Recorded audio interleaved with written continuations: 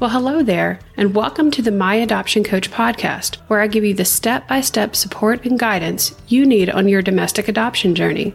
My name is Amanda, and I'm an adoptive mom of two on a mission to make your adoption easier, faster, and more affordable, because no one should walk the domestic adoption journey alone.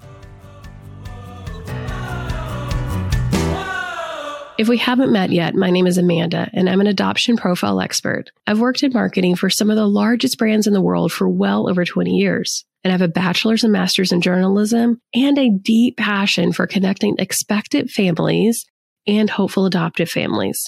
I've spent well over 1,000 hours talking with expectant and birth families to understand why they pick certain families over another. I've taken that experience and my passion for adoption to help hopeful adoptive families tell their stories through the creation and sharing of their adoption profiles. If you haven't yet subscribed to this podcast, please click the little 3 dots in the top right-hand corner if you're listening to this on Apple and click follow the show. That's going to allow you to be notified each week when I release new episodes. If you're trying to self-match your adoption through social media, you're likely wondering, what in the world do I do? What do I post? How do I post? And how am I ultimately going to get picked? Am I right? I know that those are the questions that I get a lot from my clients as we begin working together. They all show up and say, I just don't know what to do.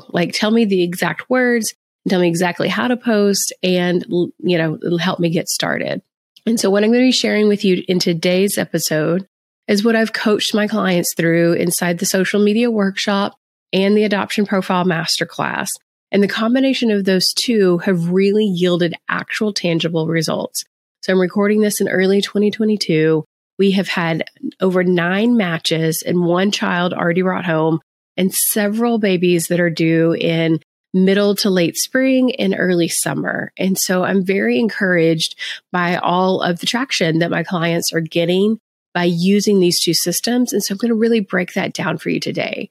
But the first thing before we dive into that is you need to understand how Instagram works in order to really be successful. And by the way, that's true of any social media platform. We need to start with how it works to deconstruct it so that we then understand how to leverage it to our benefit, right? So first, let's talk about how Instagram works so that we can learn better how to deconstruct that and to actually use the platform. So Instagram is driven by an algorithm, and an algorithm is just a fancy way of saying that there is code in the background that is analyzing what you look at versus what somebody else looks at and makes your feed, what you actually see when you open up your phone and start to scroll through, that makes your feed more engaging. And your experience is going to be different than everybody else's because the algorithm's sole job is to get you to spend more time on that platform. So the better it can make your feed, the more time you're going to spend on that platform. And unfortunately, algorithms vary from platform to platform. I say unfortunately because it makes our job harder as hopeful adoptive families trying to share our profile on that particular platform. But from an end user experience, it's actually better because you want a different type of experience when you're in Instagram versus when you're in Facebook. When you're in Facebook, you want something that is more community driven, more interaction. On Instagram, it's not quite as deep of a connection point, not as quite as deep of a relationship building opportunity. Or at least that's what expectant parents tell me all the time. They go to Instagram to, see the pretty pictures and to have that Instagram worthy moment. But then when they go into Facebook, that's where they really want to build that deeper relationship. And thus the algorithms are different based upon that, right? You're going to see more slick, higher end looking moments in Instagram versus in Facebook, they're going to want to dive deeper and have a deeper connection. So when it comes to the algorithm, it is important that you, 1, stay up to date on it, but 2, know how to use it. So don't be freaked out about the idea of staying up to date on it. I will always help you in that endeavor. You just need to subscribe to the channel on YouTube, subscribe to the podcast if that's the way that you like to engage with this content. And anytime there's a big update that you need to know about, I'm going to give you the highlight there. And then, of course, I will always have other opportunities for you to dive in and work with me more closely on that.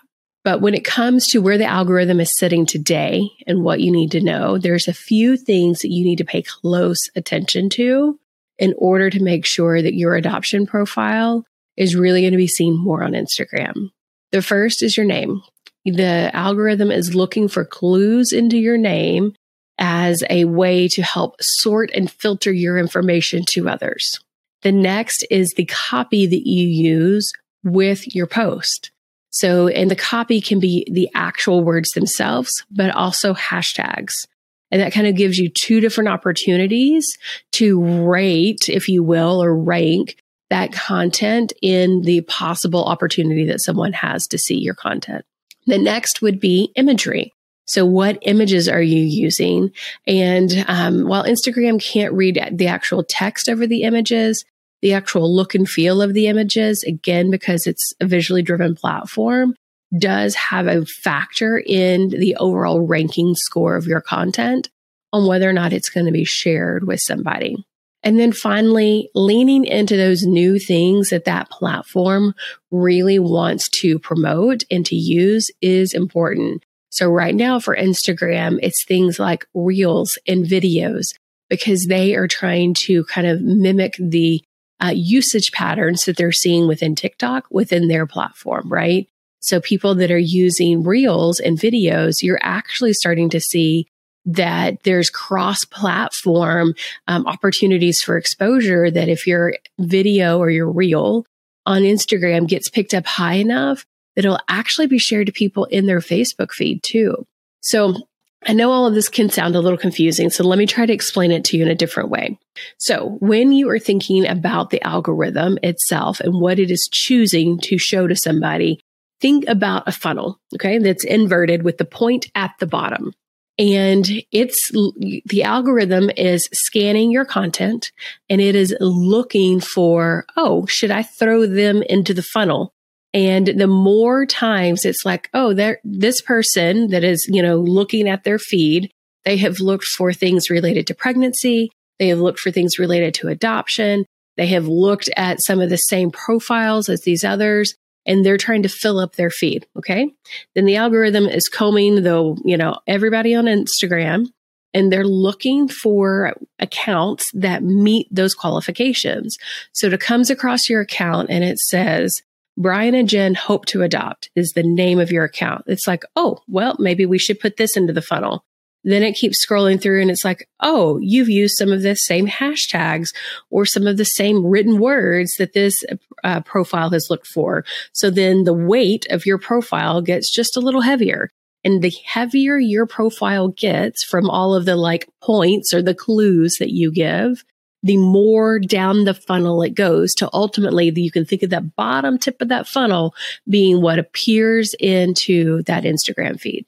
I know, again, this may sound horribly confusing. Please don't let it be, friend. If you have any questions, anytime, you can drop them in the chat in the YouTube channel, or you can head on over to the Facebook group and ask me any questions. But the goal of what I'm trying to share with you here is just the basic of what's important. What is important is you understand how the algorithm works and that you work with it. And again, it doesn't have to be as complicated as it might feel when you first watch it or hear this. So always pause it, rewind, and come back. But the idea is that you want to think about how you're working through that inverted funnel so that you can actually be seen more, which may be why you're like, why are you sharing this with me? And first of all, I just have a love of marketing. If you can't tell, I'm a nerd, and I really just want to help hopeful adoptive families be able to share their profile more. But the real goal is you have to understand how that algorithm works in order for your content to be seen more. That is just the harsh truth of it. And there are other ways that you can be seen more, of course. You can use paid ads and all of that. But I'm trying to make it really super simple for you. Okay. So let me break this down into 4 action steps. So if you're multitasking, this is the moment you want to come back. You want to grab your pen and paper, or you want to grab the Notes app on your phone. All right. So step 1, we need to make sure that your account is set up and optimized for adoption. We want to stay focused on a few elements within the step 1. The first is your name. Again, Instagram has told us that they are using your name to help determine whether or not you're a relevant account.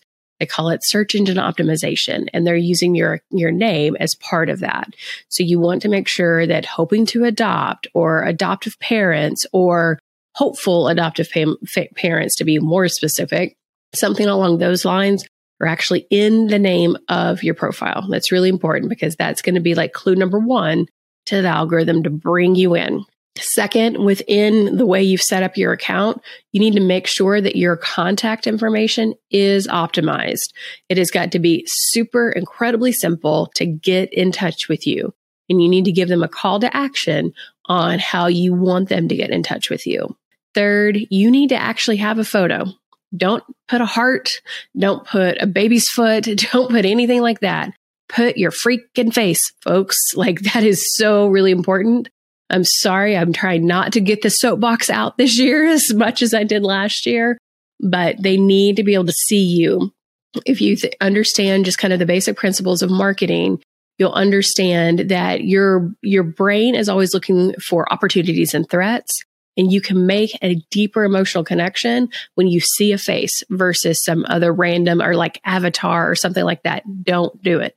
Put an actual photo. All right. And then the final, like sub-step, if you will, within step number one is making sure that the bio itself, the few words that come after your name, whenever you're looking at it on your phone, makes it incredibly clear what you're trying to do.